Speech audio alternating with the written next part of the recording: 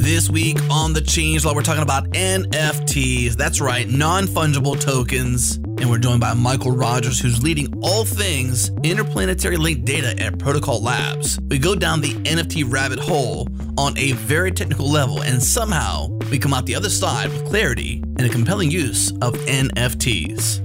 Big thanks to our partners Linode, Fastly, and LaunchDarkly. We love Linode. They keep it fast and simple. Check them out at linode.com/changelog. Our bandwidth is provided by Fastly. Learn more at fastly.com and get your feature flags powered by LaunchDarkly. Get a demo at launchdarkly.com.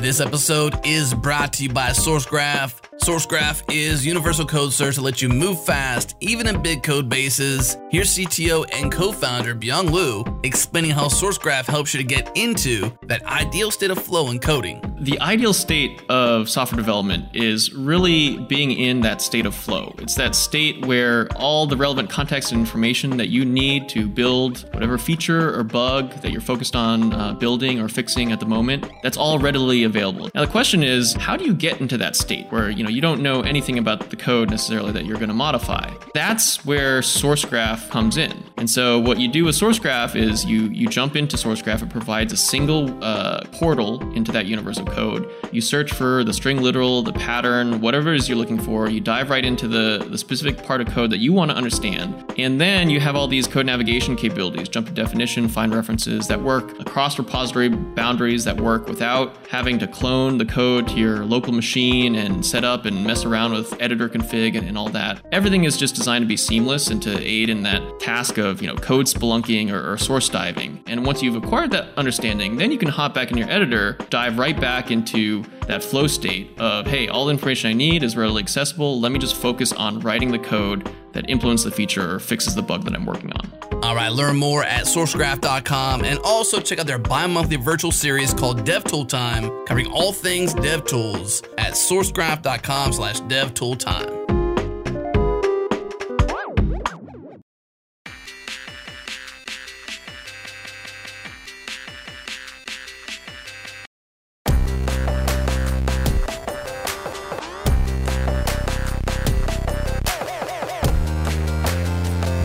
We first talked Ethereum on the Changelog in 2016 with Gavin Wood. We then talked in 2018 about Gitcoin with Kevin Owocki. We then had Tim Coulter from the Truffle Framework on the show, also in 2018. And we've done a show on Brave and BAT. And it seems like every time Ethereum and DWeb and Web3 comes up, I always end up asking what's the killer app? Or killer apps, plural, as we may find out today. Because it hadn't seemed like it had arrived yet. What's going to make people get into this besides the money grab aspect? And nobody really had answers. I mean, Brave and Bat is cool, but is it necessary? Is it going to draw people in? And it seems like maybe this is a moment here with NFTs. Mikeal Rogers, you're here. Thanks for coming on. Tell us about NFTs. What's the skinny? Yeah, they're awesome. They're non-fungible tokens. If you want an explanation larger than the SNL sketch, I think we can definitely get into it. But yeah, I mean the idea is pretty simple, right? You have these digital assets, digital things on the internet, and you want to have some notion of okay, who owns that digital asset? Can we trade it around? Can we buy it? And what it means to own it and what it means to be the token is all sort of nebulous. And I think that we could definitely get into that. But just kind of foundationally, I think that you have to put yourself in this new headspace of a decentralized web and this new decentralized web movement, right? It kind of comes back to something that Tim Berners-Lee's been saying since the late 90s, which is that the web doesn't have a data layer, right? We've got a presentation layer. We can link between applications and their views, but we don't have a data layer. And they tried to do semantic web, which didn't really work out. But now we're actually seeing decentralized networks, that are on the internet that, we can kind of leverage as part of the web, right? And they have a lot of web-like characteristics to them. And now we're sort of piecing together effectively this new data layer of a decentralized web. So you can make a web application just like you do today, but the back-end data for that is not in Facebook or in Twitter or in Instagram. It's not locked up that way. You're actually publishing data and building applications that work with data that is in public databases, right? Blockchains are effectively those public databases, along with networks like IPFS for doing the rest of the data delivery. And, so the cool thing about NFTs is not, Beeple sold one for like 68 million, right? Right. I don't have any comment on whether or not that's going to retain a value of $68 million. I don't know. Like, that's not my expertise. Right. But what I can say is that, what people are doing right now, they're putting all of these little images into Ethereum as NFTs, as art that they're selling. But what they've really done here is that they've basically created the decentralized Instagram, right? Like, there isn't an application experience right now that looks like Instagram. But if you're thinking from a protocol standpoint, where there's this thing that everybody's building on and transacting in, that's what's happening right now. People are putting photos into feeds. They're publishing them. Then people can buy them. And that ownership part is almost like just metadata in a database. You can think about it that way. And the value of owning it is going to be determined by all these applications that build on that data. So every application that anybody ever builds that shows my gallery of my NFTs that are in my wallet is going to add value to those NFTs. It's a new experience that I get from them. And artists that are publishing them can create new relationships and experiences with those NFT holders and those users directly as well. So, I don't know if you're always going to have a $68 million image. But I do think that, there will be something like Instagram, and every image in it will be an NFT that people own. And the average price might be like $4, right? But if every image on Instagram was worth $4, that would be the economy of a small country, right? Like, that's a substantial thing going on. Right. I don't think the value of that image is really the NFT thing, though. The NFT thing was the technology that enabled the transaction, so to speak. Like, the value was not depicted or, inherited to that art because it was, sold via an NFT or the ownership was established by that. That was just simply the mechanism in which they were able to establish the ownership or the transfer of ownership, essentially. Yeah, right? yeah. The art itself was valued. I mean, there was a lot of fanfare around this because it's this new faddish potentially or bleeding edge-ish technology that's enabling this, but the value is, in that art because of the art's perceived value, not so much because of the NFT, but also maybe that's sort of like layered onto it too. I'm sure there was a percentage that was gained because it was sold as an NFT, but not just because it was an NFT. You know what I mean? I think that's why people kind of struggle, because you got this technology, this future technology aspect, look at it, and then you've got certain things now currently being able to use that technology to trade the value. And right now, art is the bigger way things are happening. Yeah, I mean, art is like the sort of easy first use case, right? Like, I think that, you have to remember that these NFTs, these tokens, they're just pointing to hash addresses in IPFS, right? For these metadata files, and those metadata files. Sometimes they're pointing at some server run by a startup who may disappear. We're working on that. Okay.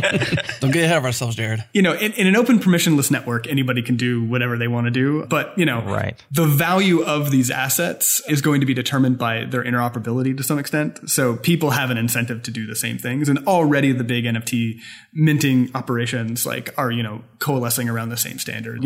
At Protocol Labs, we're working with them on doing the right thing. We have some best practices out. We also just created a service called NFT.storage where we will actually take NFT data either from the user, or we're also just literally pulling it out of the chain. And we will store that data indefinitely, make it available in IPFS, back it with Filecoin. It'll be available indefinitely. And we're just going to cover that because it's sort of always been part of our mission to do stuff like that. What is being produced, it's really easy to sort of poo-poo what's going on as a bunch of GIFs or memes or whatever.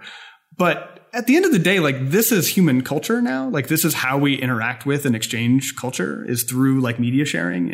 And if media sharing is going to move to a public decentralized web, we want to preserve all of that human culture, right? That's always been part of our mission. It's like the Internet Archive, right? They're recording it because it's important for the future of humanity, not necessarily because, they agree with every single thing that goes into the archive. Yeah. So the art side, if we just stay there for a moment, because you're going to take us beyond that and talk about how these things can be used for all kinds of applications, and you're kind of laying the groundwork for there as well. what's interesting to me, and I'm not poo-pooing it by any means, I mean, there's obviously a financial thing going on, but the fact that we've been able to, through this technology, reintroduce scarcity to digital goods is kind of amazing, right? And maybe that is killer. That being said, it's kind of weird because the scarcity is there insofar as I can own that piece of art, but it's kind of like buying the Mona Lisa and then donating it to a museum necessarily, because you can also participate in that piece of art, right? I can own a piece of history, but all I have is like, it's kind of like signed by Jared owns this, and I'm willing to pay however many ether to get it, but there's a scarcity on the certificate or on the ownership of a point in time or a URL or a hash of data, but we can still all look at that data. We can still all do what we want with that data. It's kind of a weird piece of ownership. It's kind of like I bought the Mona Lisa and I donated it to the world. My name's on it, but you can also have the Mona Lisa in your house. You're right. Like, it's a new thing.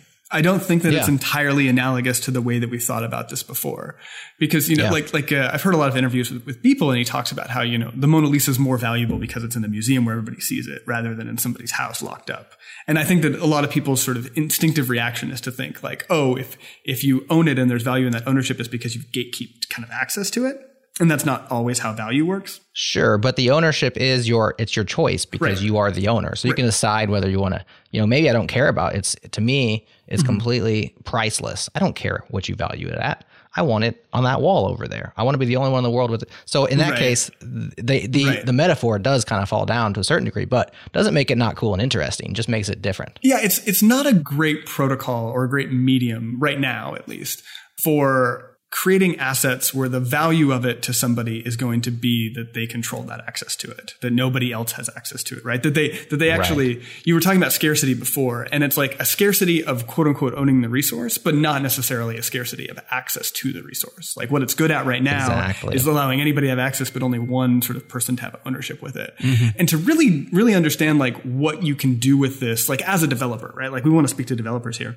One way to think about this is that there's an asset, and then there is value, and then the dollar amount that people are willing to buy is related to whatever the value is, right? I think that people look to the dollar value to say what the value is, but there's actually like a missing piece here, right? Where our perception of value, what people are willing to pay for something, has like all kinds of different factors to it, right? And the more experiences that we create around the notion of owning something, it's going to increase the value of having that thing, right? And even though there's a scarcity here by having, one NFT, you can't think about the value of this being locked up the way that it was in the physical world, right? Like the value of some data that I put into Instagram is to some extent gatekept by Instagram, right? Like they're going to capture most of that value, and that's going to stay within that application experience. And I get a lot of value out of sharing it with my friends and with the people in that medium, but there's not an opportunity for other developers to create additional experiences on that add new value to it. They really lock down the API and like the things that you can do around it. Whereas like on the web, right? Like the value of the web has never been the value of a website, right? Like this goes all the way back to the beginning of the web and when the web was competing against content portals, right? Like AOL was like better, right? And like if your goal was to just get content, like AOL was doing a better job. Like if you liked Oprah, you could put in keyword Oprah, and then you would get official content from Oprah in AOL. And if you went to, do Oprah on the web, you'd have to like go through Yahoo and then find a directory of a bunch of Oprah fan sites. None of those fan sites could compete with keyword Oprah. But as a network, all of those sites together, linking to each other, linking to other content on the web, that network value was much more valuable than what you got in keyword Oprah on AOL, right? And this is really what like technology and networks are primed to do. It's to create like these multiplications of value, right? And so when you think about what the value of an NFT is going to be, it's going to be like there's going to be these network effects on top of that value generation.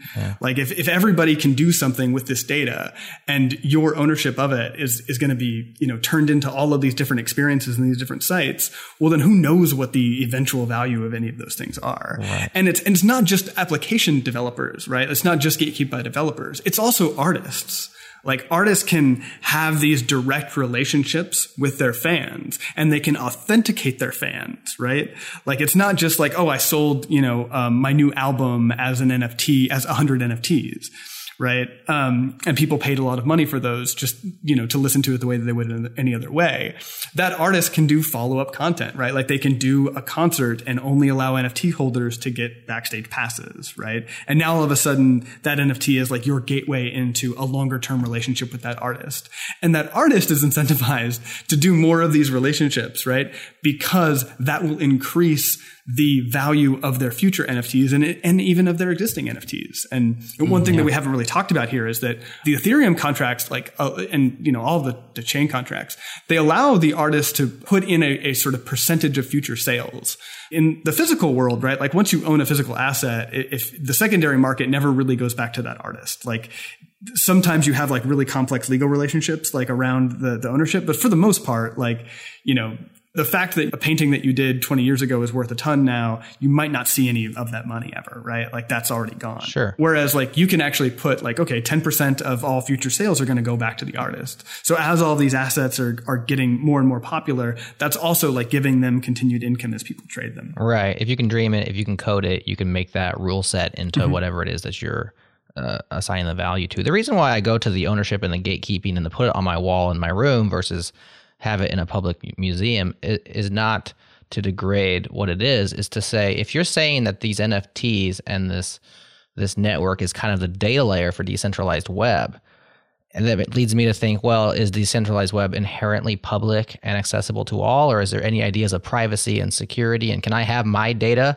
on the decentralized web that's not accessible by anybody else, or does it have to be this way? Well, one thing that we should all be very, very attuned to nowadays is that if the data is not encrypted, it's not private. It's just waiting to be hacked. So there's a lot of quote unquote private data that's sitting in application databases, not encrypted. It's either public or future public. Yeah. And that is eventually going to get hacked and leaked, right? Like, right. I mean, like I think all of our social security numbers are just out there now because like the State Department like can't maintain servers apparently. And like, these leaks are just going to keep happening. So one of the nice things about this decentralized web is that in order to do any sort of permissioning or have any of these assets in something, their encryption has to be involved, right? And so everybody has a public key that they're using for one of these wallets. And hopefully, there's a lot of decentralized identity work going on so that we can have longer term identities that are attached to, us and social networks, as well as, we can publish that we also have these particular public keys for these wallets and these different networks, right? And we can tie all that information together. But, that gives us, a lot of access to encryption utilities to make private data and to then put that data and exchange that data in a lot of the same networks that we're using for public data because nobody will be able to see it. There are some additional concerns that you have to layer on when you do that. And there's some complexity here too. Like once somebody decrypts something, they have a copy of it, right? So a decrypted copy of it. And this has always been true of all of these different services, right? Like you could have just like taken screenshots of that data before somebody stopped your access to it. But in practice, people don't really do it. With NFTs, right? Like, or with anything that you're talking about in one of these crypto chains, every time that you transfer it, you're going to have to re-encrypt it for the new destination. And as it moves custody, each person who had custody of it would have had a decrypted copy of it, right? But when you're thinking of other use cases on the decentralized web, like private messaging and stuff like that, these don't really apply, right? Like there's a bunch of private data use cases that are being worked on. I think that, we should expect that the first thing that actually works on the decentralized web, the first kind of set of killer apps that are coming out are around NFTs and around public data because it's just easier to work with public data, right?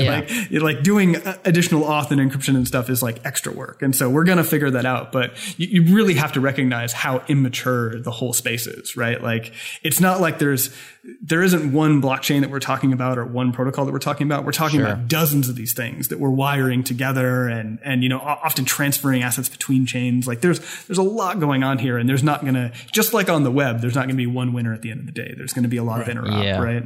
You have to be very future looking to sort of grasp what's happening. And this is like infancy, really, right? Like this is, if we're thinking maybe in terms of like maturity and age, this is a brand new baby. Yeah. Right. This is a newborn in terms of technology. Oh yeah. And it will mature. Yeah.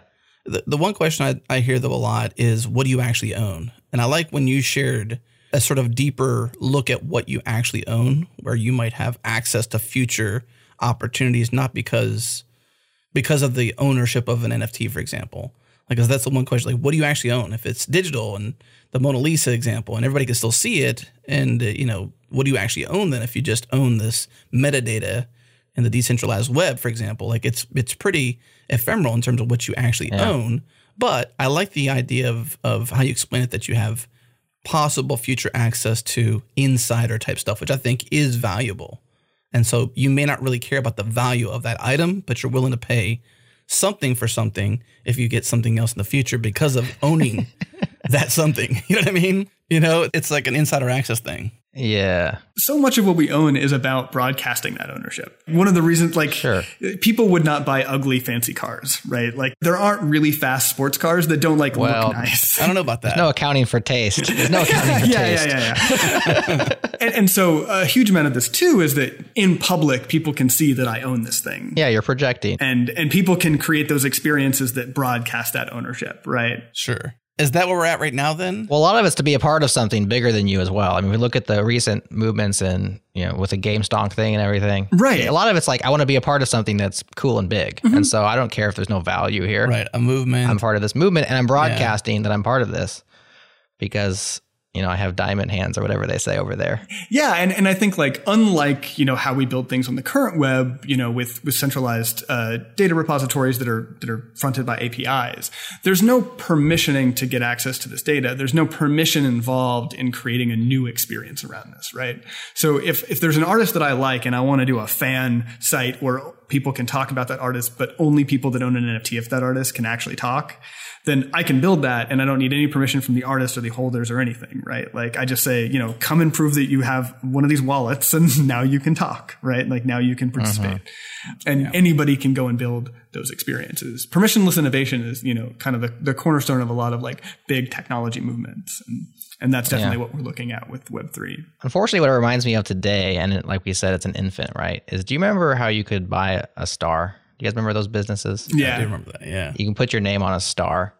And I thought whoever came up with this business was brilliant because they basically just had free but finite supply of a thing that, they're just right up there. And now you come to me and I'll put your name on that star over there, and which is basically just a centralized registry. There's the difference. It's centralized. Mm-hmm. Where on that company's ledger, your name's next to that particular star. There's a line to draw there. You can actually prove that you were the first one to do it here as well, right? Like these public chains have public timestamps. So, if somebody goes and auctions off all the stars and then somebody tries to do it again on a different chain, not gonna happen. You can go, I don't know, I have an older one over here. On that star.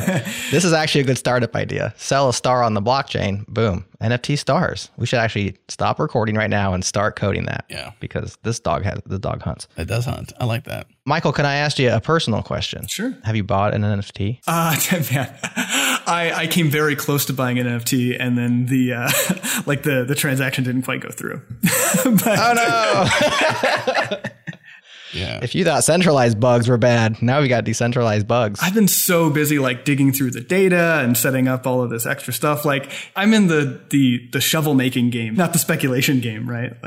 People are always asking me about crypto because I do work at a crypto company, and I was like, I'm the only person that doesn't buy these things. Like I work at a company they're granted to me as part of my employment. You get stock, right? And so I'm the wrong person to ask about where to buy and trade them and stuff. Yeah.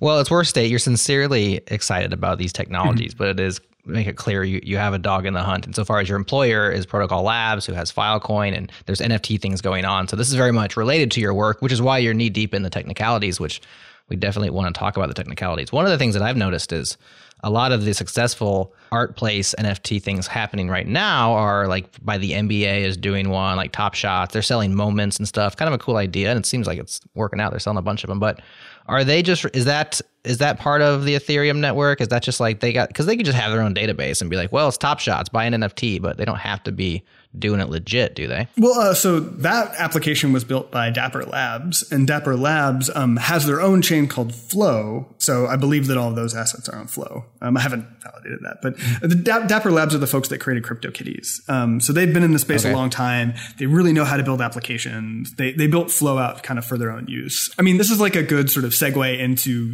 transaction fees and some of the problems that people had like in Ethereum. Yeah. So Ethereum is like getting a handle on this. But I think that on some level, I don't know if they're ever going to catch up to the demand, right? Like there's so much demand to put things into Ethereum mainnet that the moment that you sort of make it a little bit more scalable or a little bit cheaper, you just open the funnel of more people coming in, right? And then all of a sudden, like the fees are back up again. Scale begets more scale. Exactly. Yeah. And I mean, again, like this technology is so new, right? Plus, because it's decentralized, even the development has like a lot of players who are interested. And like, I think moving fast is probably way harder than it'd be if Ethereum was a startup, right? It was like 8 people in a garage. They could probably move faster, right? Than it is with where you have probably governance issues. I'm sure I don't know how Ethereum works, but I know there's like a core team, but still you have to get that rolled out to all the people running nodes and validate it or whatever, however it works. Tough. Slow. It's a whole ecosystem. So there's a bunch of other blockchains as well. There's chains that are very compatible versus like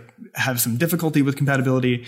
It's important here to separate what is, a technical limitation because we just haven't figured out what to do yet, but there's an incentive to fix it, versus issues that like are actual incentive problems, right? Like the players in this industry don't want to do this, and so it's not going to happen, right? Like there have been things floated to do in Bitcoin that would be good for the people that use Bitcoin, but maybe not good for the miners, right? And so like that stuff in Bitcoin is probably not going to happen and may happen in some of these other chains that are being created. I think, transaction fees, there's nobody who wants all of the transaction fees to be super high, actually. The business model here is to mine new tokens, and the utility of those tokens is somewhat affected by how difficult they are to transact.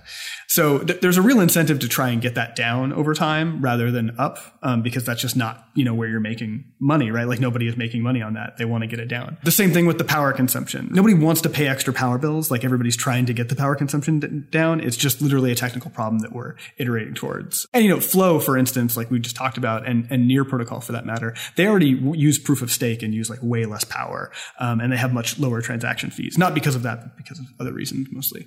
Anyway, if you look at the ecosystem as a whole, you don't really have a transaction fee problem because you have all these other chains that you can use that have very low transaction fees. And if an asset gets to a certain price, you can actually move it to Ethereum, right? And not every protocol has worked out exactly what this is, but if you look at like one of the really popular things right now is called Polygon. It's these side chains that are Ethereum compatible, which means that they look, more or less like Ethereum. And so if you ever want to transfer an asset from there to Ethereum, you can.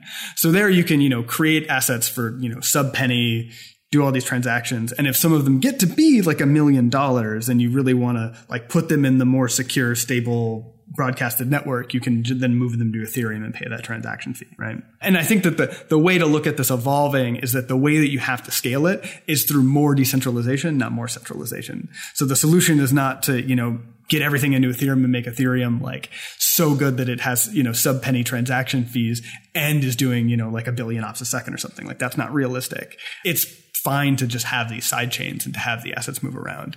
At Protocol Labs, like, Benet, who started the company, he's always had a lot of vision about how this stuff works in the future and about this kind of protocol interop. And we've been working on standards and protocols that are just open source, open protocols that we implement.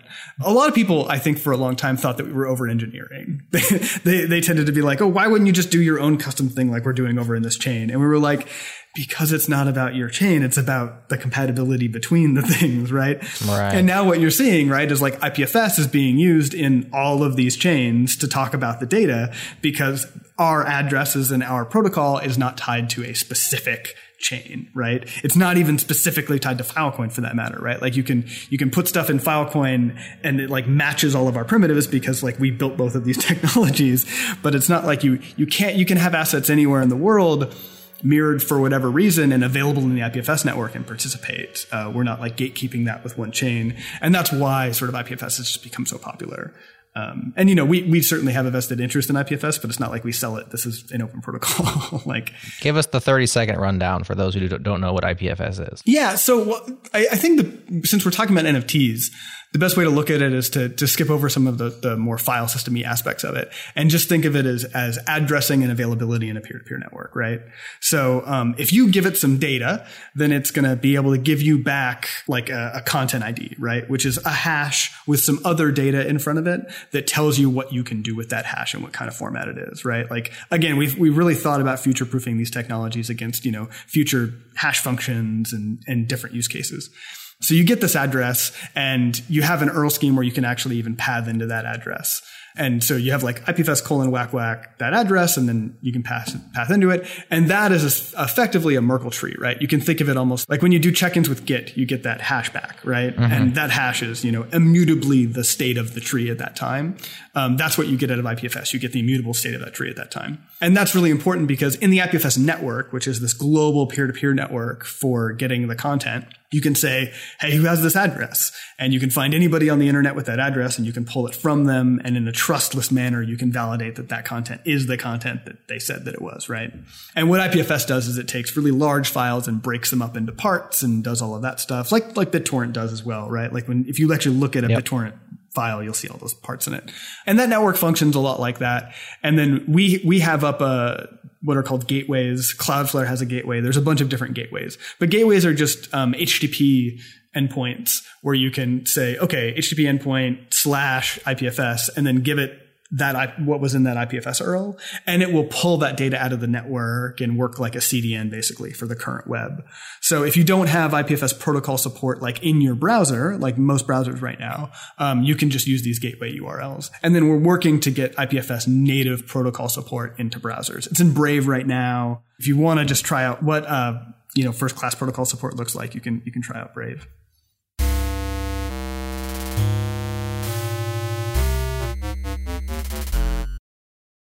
This episode is brought to you by our friends at LaunchDarkly, feature management for the modern enterprise, power testing in production at any scale. Here's how it works. LaunchDarkly enables development teams and operation teams to deploy code at any time, even if a feature isn't ready to release to users. Wrapping code with feature flags gives you the safety to test new features and infrastructure in your production environments without impacting the wrong end users. When you're ready to release more widely, update the flag status, and the changes are made instantaneously by the real-time streaming architecture. Eliminate risk, deliver value, get started for free today at launchdarkly.com. Again, launchdarkly.com.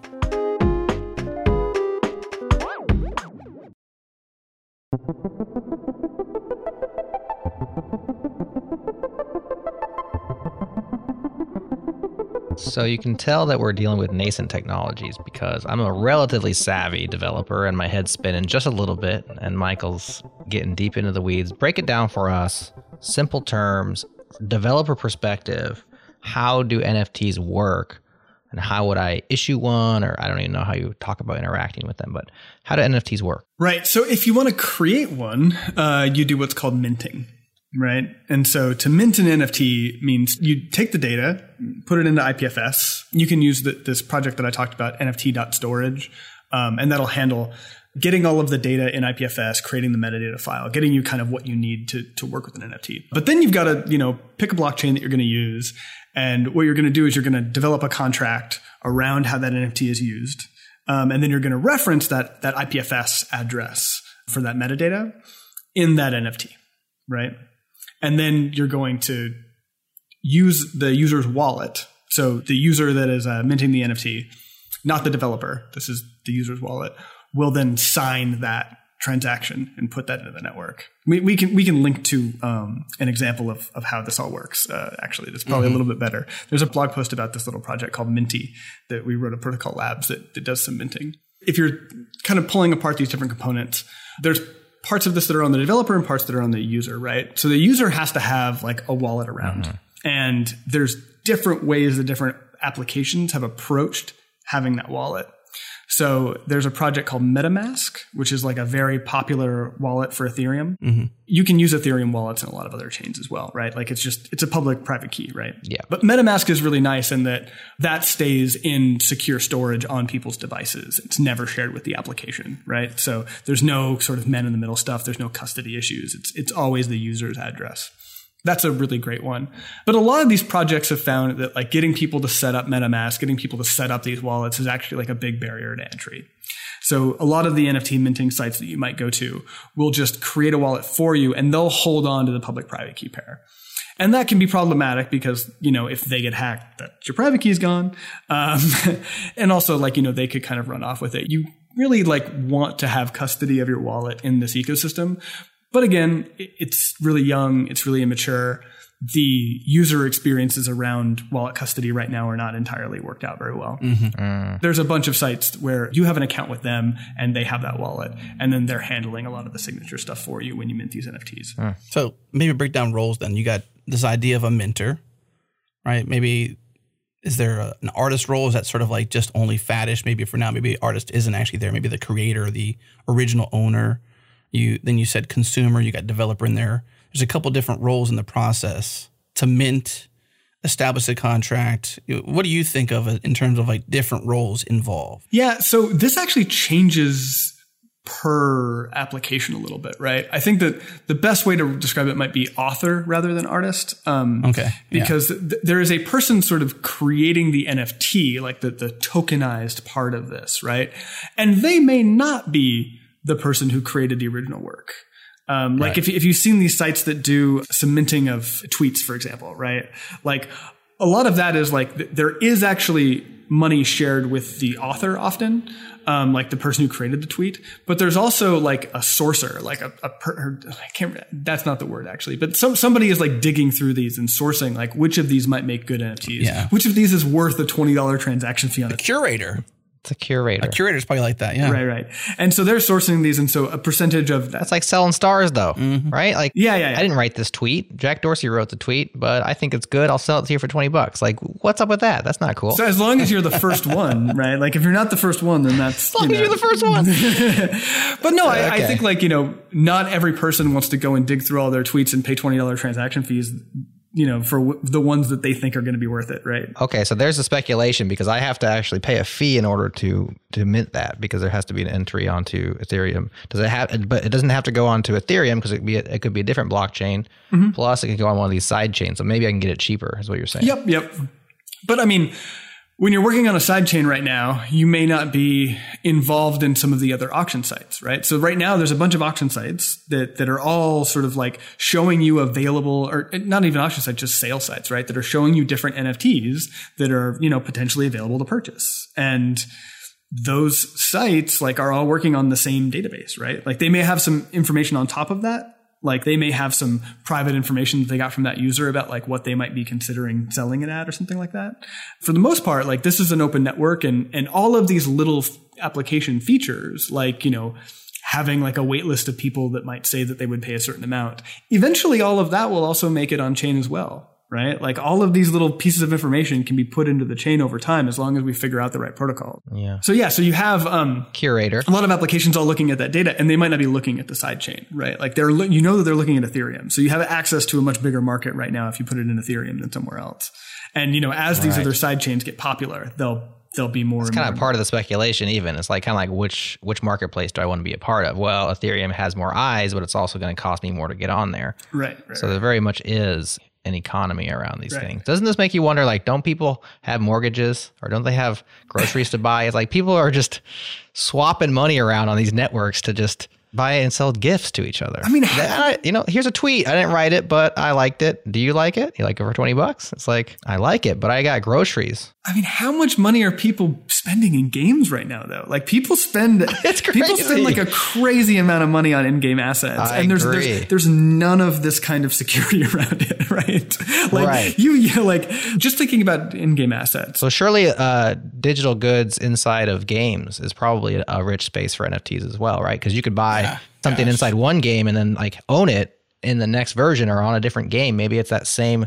You bought a blouse over here, and now you can use that same blouse over there. That's pretty cool. Well, and there are already, creators that, build new in-game assets that are very popular. And those people are always seeing their works forged, right? And people saying that they have one who didn't actually buy one from them. I knew somebody who made their living from making things in a game. Yeah. They made their living from making art. Second Life? In Second Life. They could... And no names dropped here for scarcity and security and anonymity. But I knew somebody who literally made their income. It wasn't a ton, but it was enough to live on from just making in-game art things that you can use, wear, share, ride, horses, like all the things, like an object in the game that you can use in some way that was unique because it was by them, scarce because they could only make so many, and I suppose artistic because creativity required. Yep. Really the best use case that we have right now is probably this in-game stuff. And you can actually see how this ends up really decentralizing a lot of game development in general and new games, right? So like if you can imagine, okay, well, we have a format for this in-game asset. And that game becomes really popular and a lot of people have created these NFTs now. Well, like if I created a new game and I wanted to like leverage all of the assets that were already created, I just need to be compatible with that asset now. And I can look at that chain and pull all that data out. And everybody who comes in and authenticates with those wallets, I can say, okay, you have those in-game assets in our game too.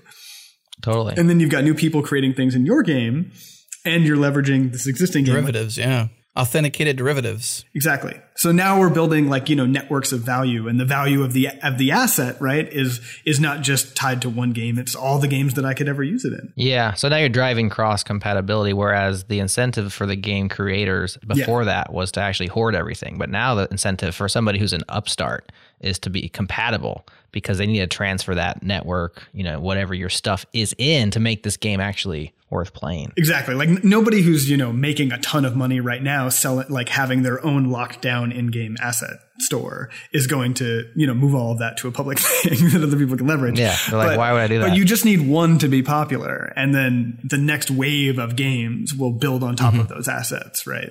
Can we go back to that minting process though? Because I wonder is an NFT exclusive to digital? Because you said it has to be an IPFS. You as part of the minting process, you said put it in IPFS as the first example. You should definitely put it in IPFS so that there's an immutable reference, right? So that people can't say that it's something else in the future. Like if you made it an URL, then people could change that. Which some of them are, like point to an S3 address. And it's like, well, I could just goatsy that, for lack of a better term. So yeah, we're working with them to stop doing that. But also, something that we're looking at doing is just, okay, when we see these on chain, let's pull whatever's in that URL at the time that we see it on chain and put that somewhere in in IPFS, we have this thing called a mutable file system. So, there's actually a mutable reference to the directory structure.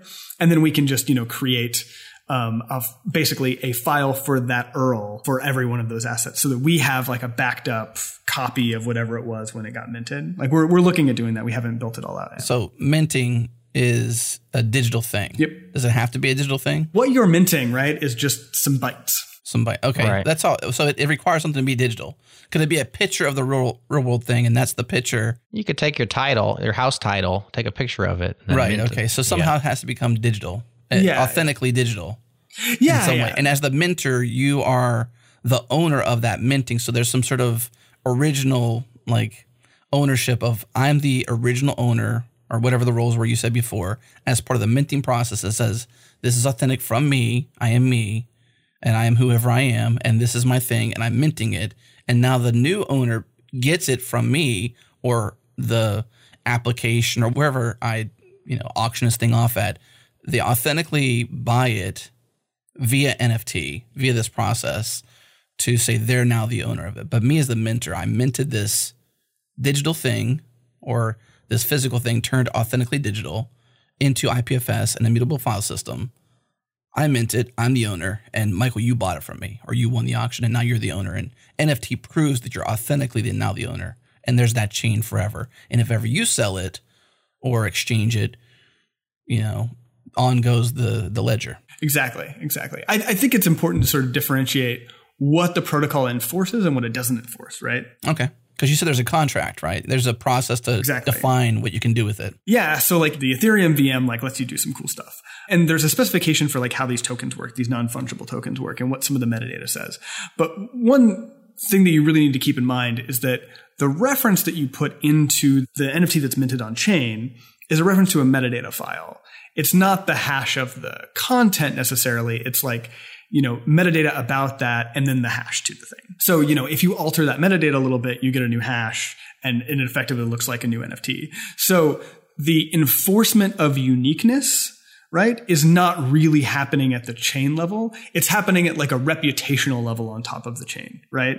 Like this is all in a public database somewhere. And so when I, as the artist, notice that like, oh, there's a bunch of forgeries of my thing out there, we will have an open reputation system where they can say like, here are all the forgeries. And now everybody who's building applications around it will note that like the forgeries are not the real thing, right? Like, but that's not enforced on chain.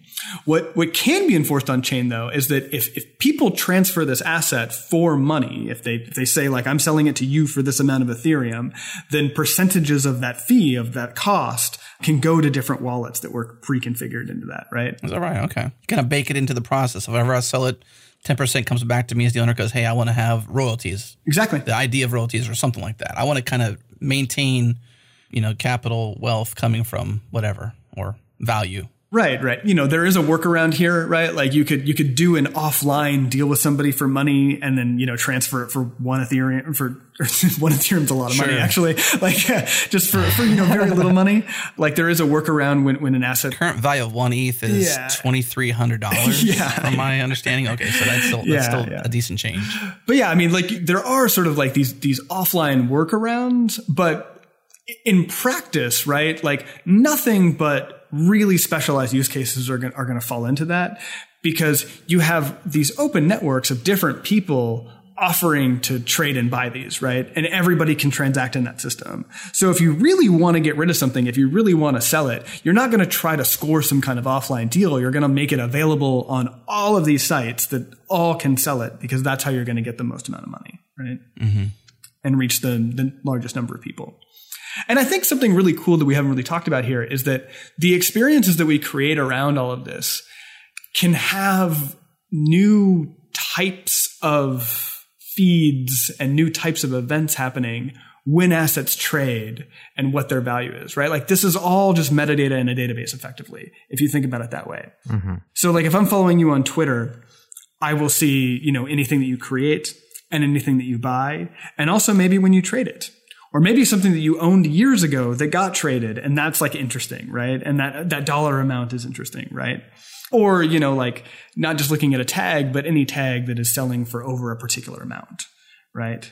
You can take all of these different sort of pieces of metadata and think about sort of shoving them into a relational database and creating all kinds of new web experiences around them. And I don't think that we really have a full understanding of really what is available to people when you do that.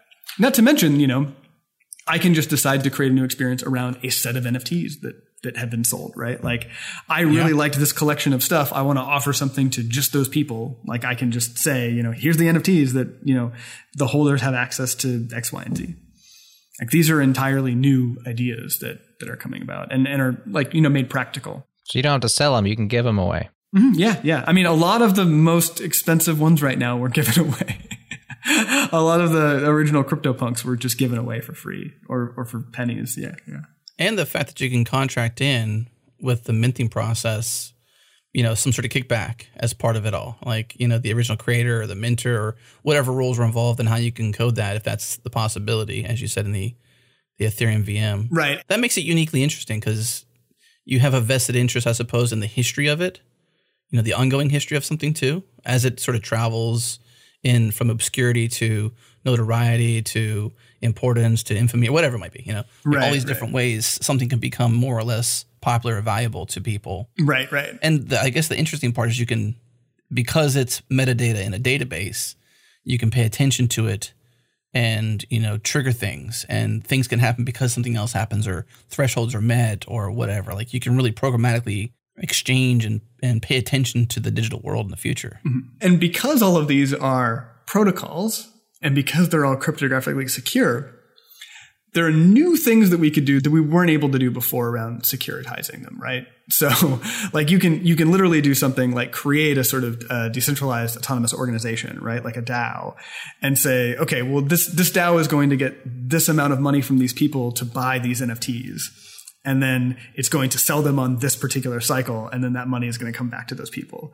And you can even sort of, wire up decentralized finance into these systems, right? So people can like trade assets related to the entire life cycle. This is super complex. Yeah. But I mean, it can get really deep. I mean, I'm fine. Keep going, but I'm just commenting that it can be really entangled. Yeah, it can get really, really crazy. But you can have like basically automated versions of royalty programs where investors are investing in and speculating on the value of these royalties over time, right? Right. And you can literally securitize that into like shares that pay out on particular cycles. It's a very like interesting, brave new world, like of what you can do in a completely trustless, decentralized system. And a lot of the primitives and that you need for that stuff to really work is like still being worked on and not quite. This is not something that web developers are just going to pick up after boot camp and go and do like, a lot of these like constantly moving, more advanced financial stuff. Yeah. But it's getting easier every day.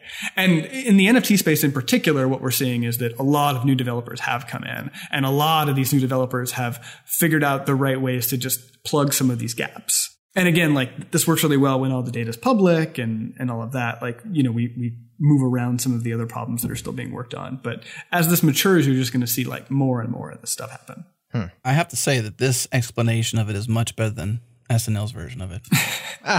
Well, they did that quick. I mean, it was obviously it's meant to be comedy, but mine is not a rap. Although maybe it could be. But even going back to Bitcoin, I can recall Bitcoin 2 Christmases ago when SNL did that skit on it. Like it was like somebody got slapped at a kitchen table. I can't recall the skit, but like it didn't do a good job of explaining Bitcoin. It actually made it was. Well, it's a joke though, right? Of course it is. But there's always explanation in comedy. So they're not trying to explain it. They're trying to make fun of it. But sometimes the best way to learn is through comedy, right? Yeah. I mean, it's an emotional charge. That's the one where like it's like the 50-year-old-ish moms that were like just talking about Bitcoin, and they're like, right, it's Bitcoin, you got to buy some. Or I can't remember. That was it. Right.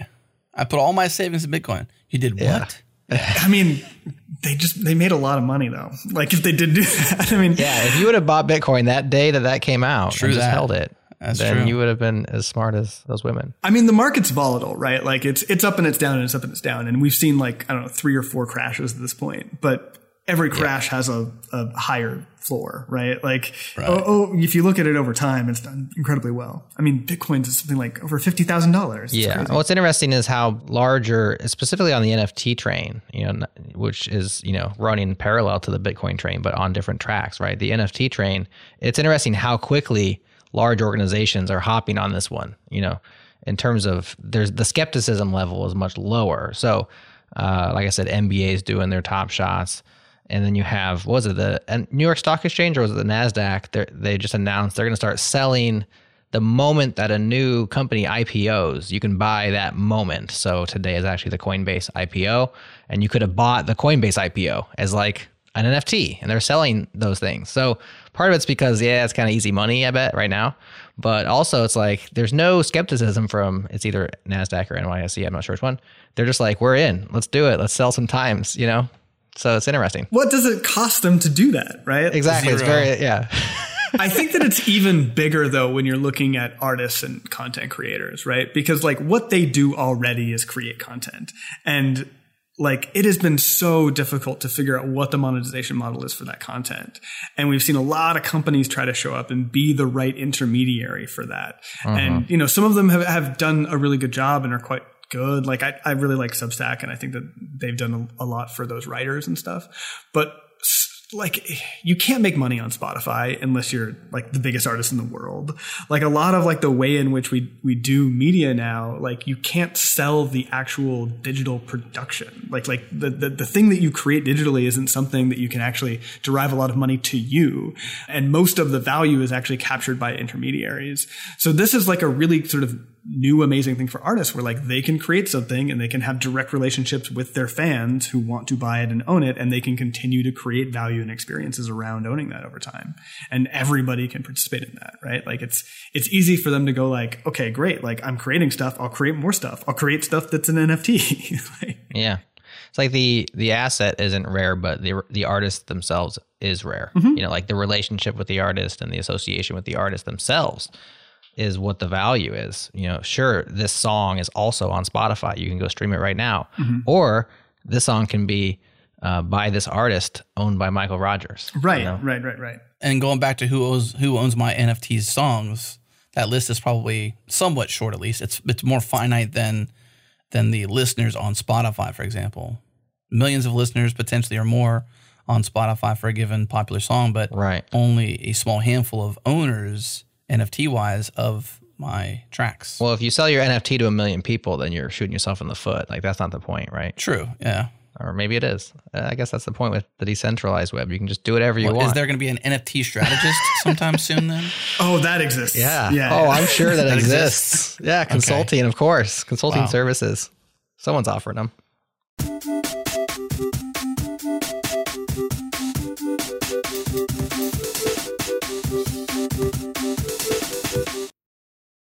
This episode is brought to you by CloudZero. CloudZero is the only cloud cost intelligence platform that puts engineering in control by connecting technical decisions to business results. This is crucial for software-driven teams focused on growing their margins. By analyzing cloud services like AWS and Snowflake, CloudZero provides real-time cost insights to help you maximize your margins. Engineering teams can answer questions like, who are my most expensive customers? How much does a specific feature cost our business? And what is the cost or impact of rewriting this application? With cost anomaly alerts via Slack, product-specific data views, and granular engineering context that makes it easy to investigate any cost, CloudZero gives you complete cloud cost intelligence. Connect the dots between high-level trends and individual line items. Join companies like Drift, Rapid7, and SeatGeek by going to cloudzero.com/changelog to get started. Again, cloudzero.com/changelog.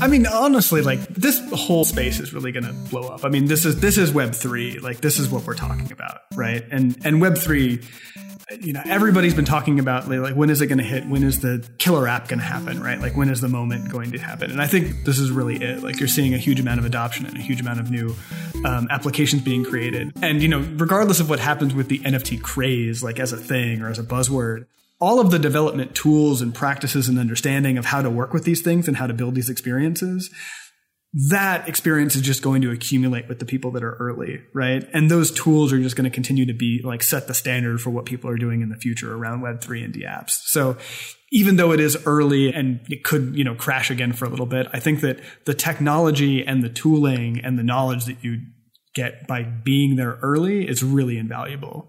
I really encourage people to come into this space. Well, like I said, we've been covering Ethereum for years and Bitcoin a little bit with with BISC, the decentralized exchange. We've been tracking these things, and the technology has always been very fascinating, and it's always been like a bit inscrutable and hard to wrap your head around. And I've always been saying, like, regular people aren't going to use this. When's it going to, something has to draw you in because it's too hard yet. And it's getting easier and easier. And the market cycles have happened. I've been along for the ride watching it, the waves, and they crash. But that whole time, like, the community, they just keep on developing, right? They just keep on coding. They keep on improving. And it's gotten better and better and better to the point where, like, well, okay, it's starting to get pretty compelling. Like, this use case, it's a new thing. It's different. And it's compelling. I mean, people are doing it, and there's gold in them hills, right? And then all of a sudden, artists have some sovereignty over their creations, which is new, and they're going to go ahead and collect some value, then put all this value into the world. They're going to start collecting some. So the market cycles will continue to cycle probably generally in an uptrend so far.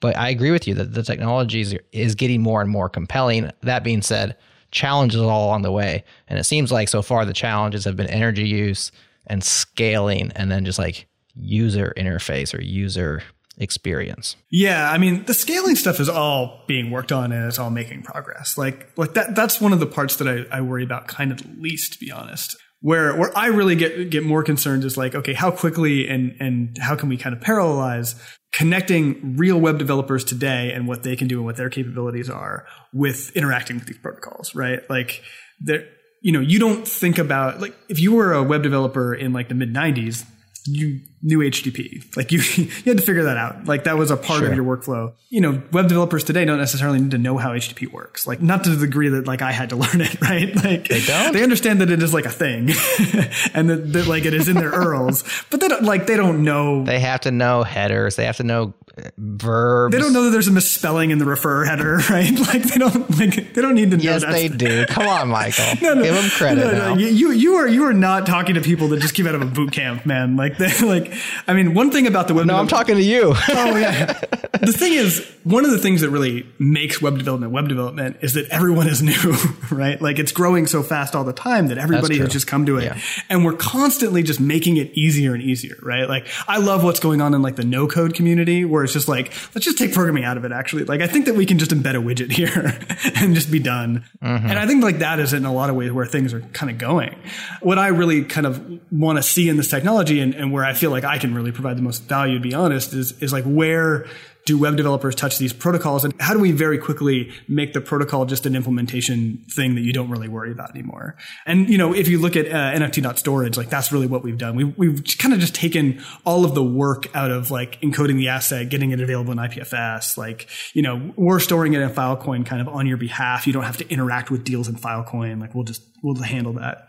But, you know, like I can't, you know, make the Ethereum transaction stuff different, right? I can't, you know, we are not a wallet provider, right? So we can't solve that specific problem. So what I'm really looking at right now is like, okay, how is everybody solving this problem? What are the kind of best practices and things that have kind of shown up as like real outliers in terms of user experience, right? Like one that we found 3 weeks ago, or I mean, we'd seen it before, but we didn't realize how rad it was. Have you ever used Magic.link for anything? Magic Link service? No. So man, if you've ever dealt with auth tokens, if you've ever had to like involve yourself in that mess and write that from scratch, which I'm sure you have actually, Magic Link just handles auth tokens. Like it just deals with this whole problem for you. And so whether you want to have like a login with GitHub button or login with Twitter, or you just want to email somebody a Magic Link that just, you know, gives them a JWT token. As a developer, you don't have to set up that infrastructure. You don't have to deal with all of that stuff. Like you can just use their toolkit. They also, though, added support for just wallet signatures. So if one of the things that you want to accept, rather than, you know, having people log in with GitHub, just have them sign with their wallet and get an auth token that looks like one that you would have gotten any other way, you now have that as well. Oh, that's cool. Yeah. So that's a really nice way to say, okay, now we can provide like literally like, you know, widgets that anybody can put on any website. And you don't have to have a developer token, you know, with a service. You can just sign it with your wallet and we'll take it. Yeah. That's like a really powerful thing. Love that. The real value of open protocols, right, is that you get to build an ecosystem that solves all these problems once and then everybody leverages it, right? Yeah, like that was what earlier when you're saying like we'll have a reputation system. Like first of all, who's we and where is this reputation system, you know? Somebody will build it and then it'll win. One of them will win. All of us. Yeah. Eventually, somebody will build the reputation system. Trust the ecosystem. Yeah. Who wants to build a reputation system though? Come on. Look, I was one of the first people to work, you know, do Node.js development, and there were no libraries and there was no NPM and there was nothing. but it was also like a really fun experience to be part of that ecosystem and filling in those gaps. And then when you see that ecosystem take off, when you see what people can build and how many more people flood in once you just solve a couple problems and people can leverage it in an easy way, like you know, the whole sort of ecosystem is just going to go gangbusters, right? Like, you know, like just something as simple as, you know, I want to have a gallery show of all of the things in somebody's wallet. Well, like, you know, only one service needs to solve that problem, like indexing all the chains and showing that code widget. Like we're going to build one, but like we may not be the winner of that, but who cares? Like we don't, like that's not our mission. We just want people to build apps. And yeah, so like, you know, now anybody can have this no code widget, or anybody can have like this React component where you just give it a wallet address and like you have the list now, right? Like how many more people can build applications now that they don't have to spin up a database to index all of the content that's happening in the chain? Right? Like you've taken a whole piece of infrastructure and a lot of work that people used to have to do. So it's not just about like, okay, great, we all get to leverage the same data layer. It's like, no, we also as developers get to solve problems that like are on that data layer once, and everybody gets to leverage that. And we see a lot of applications like doing, you know, comparable experiences. It seems like if and when browsers themselves have the wallets built in, that would be way better than this whole MetaMask's load and extension. I mean, I'm a nerd. I don't want MetaMask running in my browser. I just don't, you know? I mean, it's a fine thing to run. I'm not against it. Like, I don't have a reason not to. I'm just like, nah. Rather not. I'd rather go use a different website, you know? I think one of the scary things about the wallet stuff, it really has nothing to do with the technology and even the setting of it up. It's just the idea that, like, if I lose this, like, I lose everything, right? It's that feeling, like, how do I back this up? And, like, am I really printing out this thing and putting it in a safe? Like, is that happening? How do I quickly just get this on a lot of devices so that I never lose it? Did you commit your 12 words or whatever they are to memory in case you ever end up, you know, traveling the world and being held hostage or something? Or how are you handling your private keys there, Mikeal? Give us the tips. I am not going to disclose my personal security practices, like, on a podcast.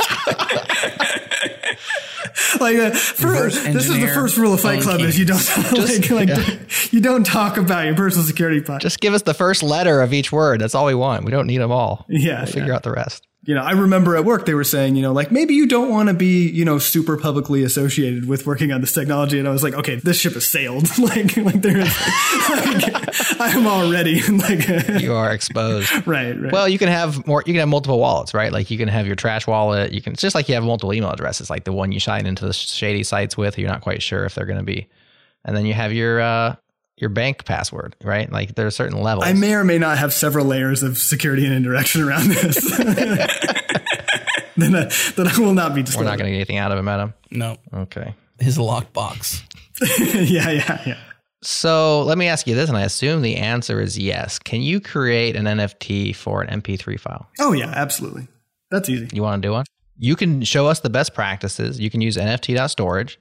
When this episode ships, you can take the episode, the MP3 file, put it on NFT storage, set it up as an NFT, and then we'll see how it works. Like, because you can show us best practices No, I mean, you right? probably just want to go to one of the sites that do minting, right? And they'll walk you through the whole process. There's a bunch of sites that do this for you. I was hoping to make you do the work. He wanted you to do the work, Mikeal. Yeah, I don't want to do the work. You don't know me well enough. I'm trying to get you to do this.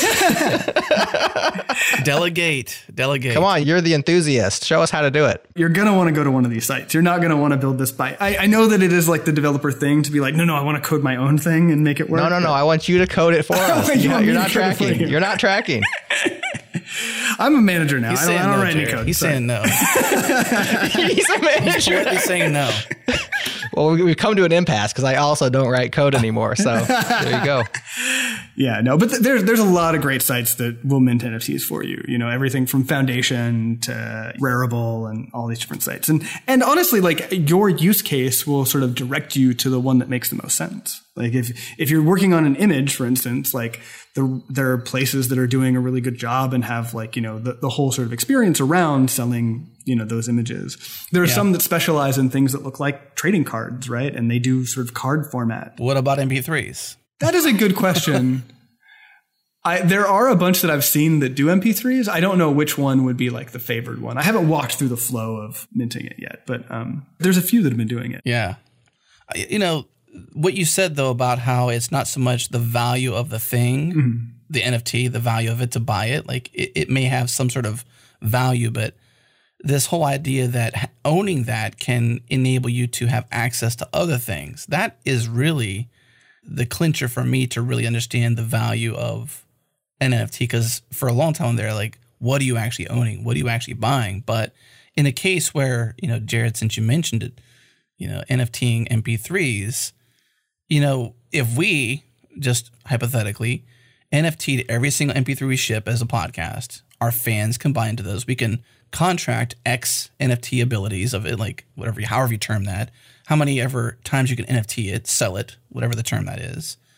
And, you know, then we can also share maybe the intrinsic value of that back with our guests. So in future sales, not just Jared and I or Changelog Media, our company, profits or whatever gains from it, but the guests can also take some part in that. There's some shared ownership of this shared collaborative content we create, and then, you know, whatever. And our fan base can buy those, and we can do things where it's like an event or something more cool than an event just for people who own Changelog.com NFTs.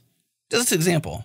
I like that. It's interesting. So I said earlier that, you know, what we are already seeing is like the Instagram as an open protocol.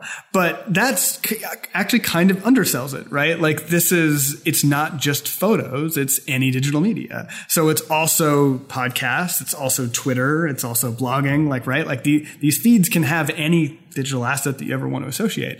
I think that the thing that turns it into a podcast is really just having an agreement about the format and the metadata so that we can create a unified experience around everybody doing this. And this is one of the problems that we're looking at, just kind of coalescing like all of the metadata best practices, right? So like we can just work together and figure out like, okay, what is all the metadata that you care about in a podcast? Let's spec it somewhere. And then, let's just go off and mint a bunch of these and sell them. Wow. Yeah, Sounds cool. Let's do it. We got 1,000 MP3s to give you, Mikeal. Let's get cracking. Get you cracking on this. Let's get you cracking. Can you get this back to us in like 2 weeks? We'll be happy. And all the money goes into your wallet, and then I do all the work. Is that? No, see, you're the guest, so we're going to give you a third. That's right. We're going to share some of that with you. We're going to 2/3, 1/3. Since there's 2 of us and there's 1 of you, we're writing the contract. Yeah. There we go. There we go. Go ahead, Jared. You were taking us somewhere more serious. Well, yeah, the sky really is the limit. I'll follow up with you guys. I mean, Michael's going to follow up. Again, I'm a manager now. I'm going to hand you off to somebody else to actually do the work. That's totally fine with us. I really do. I'm being totally honest with you. I really do think that's an interesting way to consider how you can, extend value. Because there's obviously value in us producing this podcast and podcasts. There's obviously value in, our following, people who follow us or people who pay attention to what we do, and everyone who participates with us in the various podcasts we produce now and will produce in the future. And I think that that's the authenticness of it, I suppose, and the ability to contract and design that contract. And I don't know, it's kind of interesting. I didn't think I'd come on this show today and understand more deeply NFTs and want to mint any. Yeah. I didn't think that was going to happen. I think, once you start doing this by default, right? Like once this is part of your regular publishing flow, I think it just leads to very different relationships that you have as a creator, right? To your content and to your fans and what they think of, buying these when they come out, right? Like some of it might just be like, $100 because, hey, I really like that episode. I just want to show you that I like that episode. Sure. But then the ones that, way back in the past, people are saying like, oh, wow, this is actually like the first time that somebody talked about this project, right? I really liked that project. I want to be that NFT, or I want to own that NFT. And then you get to watch people trade them and you get to kind of see what trends are going on. And also it encourages you to just create more content because the more that they're out there and being traded, the more sort of money that's coming back in. What is it called when an NFT has multiples? So multiple, when you could buy more. Yeah, you can fractionalize it. A fractionalization. Okay. There's another specification that builds on the NFT specification that talks about how to fractionalize them. And then there's a few people that have actually built sort of secondary protocols on just regular NFT tokens to fractionalize them. And different people are working on that in different ways. I think that it hasn't quite shaken out which one is going to win. If I was going to bet, I'd say ERC 1155 would be the thing that wins. It's a spec. Wow, that's very specific. That'd be my bet too. I'm with you on that one, Mikeal. Yeah, okay. One of the tricky things here, right, is that if you do this really early and you do the thing that doesn't become the popular thing, right, then you won't be compatible with all of those experiences in the future. That's what I was just thinking, because there's like a permanence aspect to this, and yet it feels like such shifting ground right now. Like things are moving and changing, and we don't know what's going to shake out. Like you said, you're coalescing formats. Well, it's like, well, in the meantime, I might just get coalesced with my format. Like, oh, you didn't consider mine. Okay, I guess I'm out here on the island. So somewhat speculative, even in technology choices and stuff. Yeah. I mean, some stuff like the metadata file and some of the base properties, those are really well established, and people have already built compatibility around them. So we're looking at just extending all of those for things like podcasts, video, like all the other media types. We just want to figure out what the properties look like, publish a spec so that people mostly fall in line with it. And then that part of it is really easy. But when you look at fractionalization, right, like you need to look at that data on chain and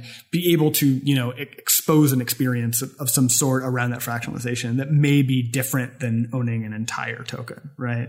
And like, how does that work, right? Yeah. Like when I fractionalize a piece of art, do I really show that piece of art the same way in everybody's gallery? Or is there something that says like they're a fractional owner actually of that? You get the last 10 minutes, you get the middle 10 minutes, and somebody else gets the start of the 10 minutes. Yeah. Break it up into thirds. cut you mid-sentence even. There's a few ways to look at fractionalization, right? Like one is to say like, okay, well, why don't you just do a series of individual NFTs that all have something slightly different with them, right? Rather than, relying on the protocol to fractionalize it. You can even have tiers too. Yeah. Like, I mean, CryptoPunks, right? Like each one is a unique punk, but there's like, thousands of them, that were all published at the same time. If you think about like, publishing a new album, like you can just do cool variant covers with people, with artists that you like, and people will buy the different variant covers, right? You can do this with comic books, right? Like they already do that with comic books. Like to sell each one as an NFT, the value of it's going to skyrocket because there's only one, but you can do variant covers when you're doing like a big release. I'm excited to see what people do with this because, the ideas just start flowing, and I'm sure, and we're just at the beginning. So I think it's going to get exciting and just probably weird and zany. Like it's going to get weirder. Oh yeah. It's already kind of weird. Oh yeah. You're going to have super weird cool stuff. It's going to be great. There's a very much like, it's so web. It's such the cool part of the web is just like what people do with this new idea, Yeah. One that I saw recently, and like I haven't bought one yet because they're like $150. So you can get an NFT for 3 emojis. So you line up 3 emojis together and then you get an NFT for that. So you pick your 3. Yeah. And no one else can do those 3, or anybody can? Oh, you're the only person that's ever going to get those 3 because the way that they. I got to get to work. Yeah, but they're like $150 a piece, so like you got to be picky. Oh yeah, that's too much. But you can imagine something like that. Like if that really took off, that could be something like a Gravatar service, right? Where like those are really showing up next to people's profiles as like them. It's like your signature. Yeah, this is their emoji signature, right? Mm-hmm. Right. Can you negotiate? Can you be like, I'll give you $75 for it? I believe the site is standardized on that for the base price of them. Okay. I think that any that people have already minted though are probably in the secondary market going for more than that. So I love the idea of a secondary market for everything. 3 emoji. For 3 emoji. There's a secondary market for everything now. Is the I'm going to come up with a new idea. It's called 4emoji.com. I got a new one. 5-minute abs. I'll do 3-minute abs. Exactly. Yeah. Oh man. Okay. Nobody's going to get that reference, but I love that you put that in. Well, we're just trying to crank up the value of this NFT on this episode. I don't think like people younger than 35 have not seen Something About Mary. Like it was like if you were the right age in that year, you saw it, but it's not something that people really go back to. Most of my references fall dead on the ears, especially on JS Party. Like even all the panelists, they're always like, what are you talking about? I'm like, you had to be there, I guess. You have to be in your late 30s to get it, or older. So I'm glad you're here, Mikeal. And Adam, of course. Him and I are right in the same wheelhouse. That's right. Well, anything else we didn't cover? Yeah, I mean, do we do it justice? Is there anything that we missed? Yeah. Okay. I feel like we got into everything. Awesome. The only piece that I think is maybe missing is people's concerns around climate change and around the energy use and that kind of thing. Like this, perceived non-valuable piece of art sold for X, but it actually costs X in energy, and what the state of the world's in. So, I mean, first of all, like coming back to that, differentiating between problems that are, current technical limitations versus things that we actually have like an incentive to solve. Like everyone has an incentive to reduce the energy consumption. It is only a cost center, right? So and if you look at what's happening broadly in blockchains, we've figured out how to get the energy cost down. Those algorithms exist. They're implemented in several chains. Ethereum is planning on moving to one of them. So like Ethereum will be on one of these that uses significantly less energy. It is totally unclear to me how and when Bitcoin would ever do something like this. So Bitcoin may be just always using this much energy. And maybe that's, the downfall of the protocol. Maybe that's why people stop using it at some point, right? If they can't make that migration. Mm-hmm. But I think if you're looking at the ecosystem overall and the technology overall, we're already moving past that particular problem. And we're getting the energy consumption much closer to just what you use in cloud computing and mobile and stuff like that, I mean, I don't know when your first computer was, but like mine had a power supply the size of about 20 iPhones, and it consumed about as much power, I think, as 20 iPhones maybe for a fraction of the compute, right? And that went down, and this is all just kind of coming down over time. Glad I saved that for the end then. Because that's the less fun part of it. I mean, it's important to talk about that though, but I mean, I think that's why maybe it gets paid the least amount of attention paid to it, because it's just not the fun part. Like developers want to develop, not talk about energy consumption, except for maybe as you correlate your battery pack size to your compute power of your computer to the battery power, like you mentioned your first computer, for example.